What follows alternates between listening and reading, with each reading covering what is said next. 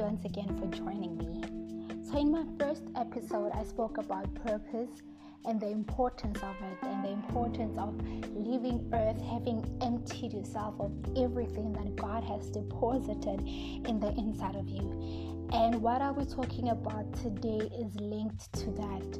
And I believe that you cannot fulfill your purpose unless you know your identity, unless you know whose you are, who you belong to, unless you know who you are in Christ.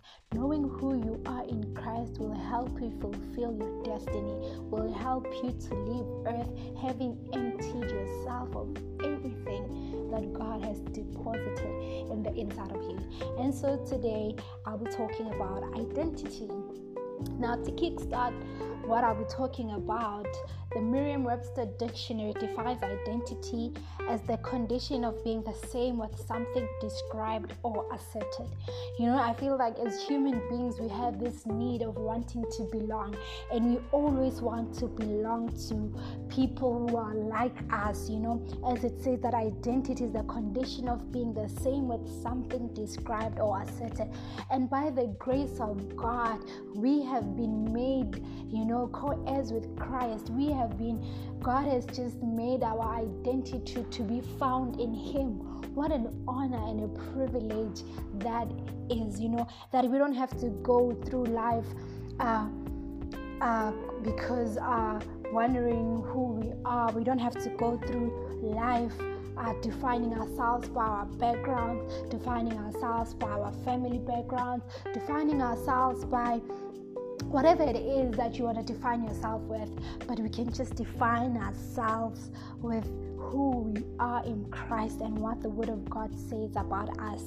Somebody who knew who He was Jesus Christ, and He always spoke affirmative words. He says, I am the light. He used to say things like, I am the way, the truth, and the life. He said things like, nobody can go through the Father except through me. Those are heavy affirmations, and those are not boastful or statements of pride, but He spoke those things with confidence because He knew who He was.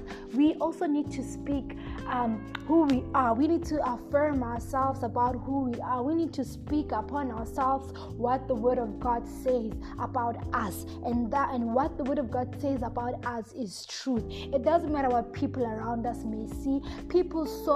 Some people from Jesus' hometown saw Him as just the son of the carpenter, but that didn't change the fact that He was the Son of God. People can see David as just a shepherd boy, but that will not change the fact that he is destined to be a king. People can just see Gideon as somebody who comes from a poor background, but that did not change the fact that God saw a warrior in the inside of him. So it doesn't matter what people say about you. It doesn't matter what people are saying, whether they ascribe you because of your family background or because of where you grew up. It doesn't matter. What's important is what God says about you. What is important is how God sees you, and how God sees you is through His Word.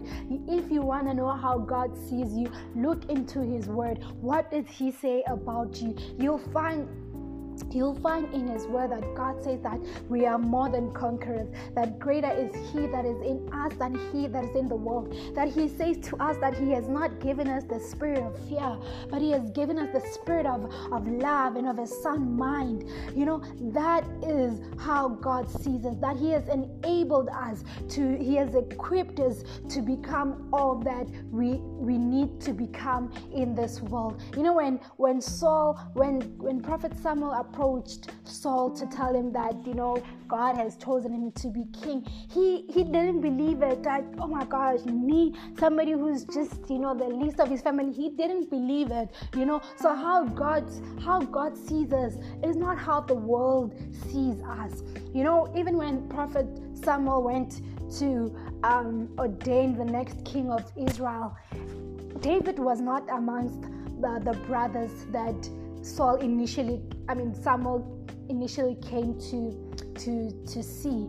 And he thought that in his own understanding, he thought that one of the brothers that were there is the next king. But God had to speak to him and say, hey, none of those guys that are there, none of them are to be king. That the boy that I have chosen is not there as yet.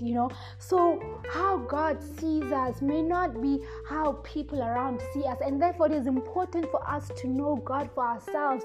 It is important for us to know what God says about us, so that you can be able to fulfill your destiny. You can go through life knowing that God has my back, and you are doing whatever it is that you are called to do because God has called you into it, and you will not be moved, you will not be faced by anything. And that will also help you not to have a big head, because you will remember where you come from, you will remember your background, and remember that you cannot do the things that you are doing according to your own abilities. You cannot do the things that you are doing in your own self, by your own doing. You cannot do any of it, but it is because the grace of God is upon you, because God is enabling you to do that which you are doing, hence you are able to do that. And Jesus Christ knew who he was, and he changed the course of history. Until this day, we are still talking about him. We are still talking about him because he knew who he was in Christ. Do you know who you are in Christ? I'm not talking about where you were born. I'm not asking you, do you know where you come from? I'm not asking you who's your dad, who's your mom. I'm not asking you about that. I'm asking you, do you know who you are in Christ? Do you know what the Word of God says about you? And the first step to knowing what God says about you is knowing Jesus Christ. And I'd like to give somebody out there an opportunity to receive Jesus Christ into their lives. You may be listening to me and wondering, yes, I want to know my destiny. I want to know my identity. I want to fulfill my purpose, but I don't know where to start. The first step is starting by knowing Jesus Christ as your Lord and Savior. And if you're listening to me and you have not committed your life to Christ, and you have not given your life to Him, I'd like to give you this opportunity. It's not about where you come from. It's not about the church that you come from or that you grew up in. It's about a personal relationship with God through His Son, Jesus Christ. And that if you have not made the Lord Jesus Christ, your personal Lord and Savior, I'd like to give you this opportunity to make Him your Lord and Savior. Please pray this prayer with me. Heavenly Father, thank you for sending your one and only Son, Jesus, to die on the cross for us. I pray right now that may you forgive me of all my sins. I repent of all my wrongs. I pray that you would wash me with the blood of Jesus. Lord Jesus, I invite you into my heart, that you be the Lord and Savior of my life. Today, I pray that you be the driver of my life. May you be the Lord and not just my Savior of my life. I thank you and I honor you in Jesus' mighty name. Well, if you have made that prayer with me, welcome to the family of God. This is the best decision you can ever make in your life. And I'd like you to know that, from now on, just find a Bible-based church. Now there's like a whole lot of Bible churches available out there, good churches. You can even find them online. Find them and just grow your relationship with God, grow your relationship with Christ, that as you get to grow in the knowledge of Him, you grow in your identity, you get to know who you are in Him, and in that way, you'll be able to do great exploits. You'll be able to do things that you have never imagined. The Bible tells us that no eye has seen, that no ear has heard what the Lord has in store for them that love Him. So with that, I pray that you stay blessed, and thank you so much to everyone else who's been listening to this podcast. God bless you.